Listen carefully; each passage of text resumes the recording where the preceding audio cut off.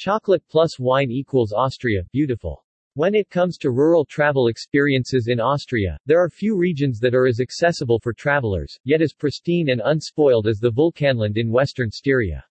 Small farms focus on culinary specialties such as pumpkin seed oil.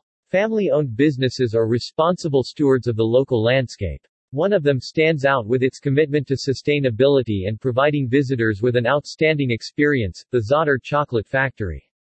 Come for chocolate tastings, leave with a sense of optimism and the knowledge that sustainability can be fun, rewarding, and delicious.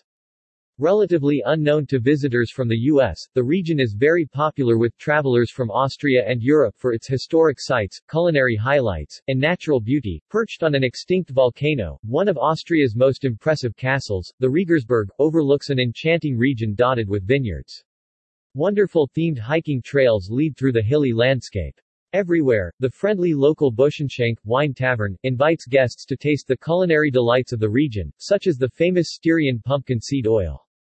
In keeping with the local philosophy of environmental stewardship, some wineries have gone organic, such as the Winkler Hermiton Winery, which also operates a nearby Castle Hotel. At the previously mentioned Zötter Chocolate Factory you can find out how chocolate is made during this fascinating tour of the factory, then sample to your heart's content at the various uniquely designed tasting stations.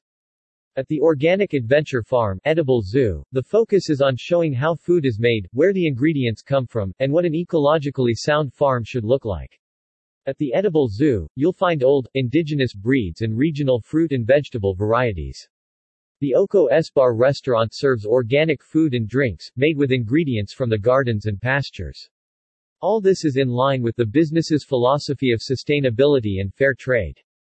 They only use organic and fair-traded raw materials, run their business with 100% clean energy, produce their own power with a photovoltaic generator, and use a fleet of electric vehicles. The organic farm covers 80 hectares, from which they get many ingredients for the free, organic lunch for 200 employees. Needless to say, you'll come away from this experience not only with a full belly but with a new outlook on what is possible when a region works together to make sure sustainability and hospitality go hand in hand.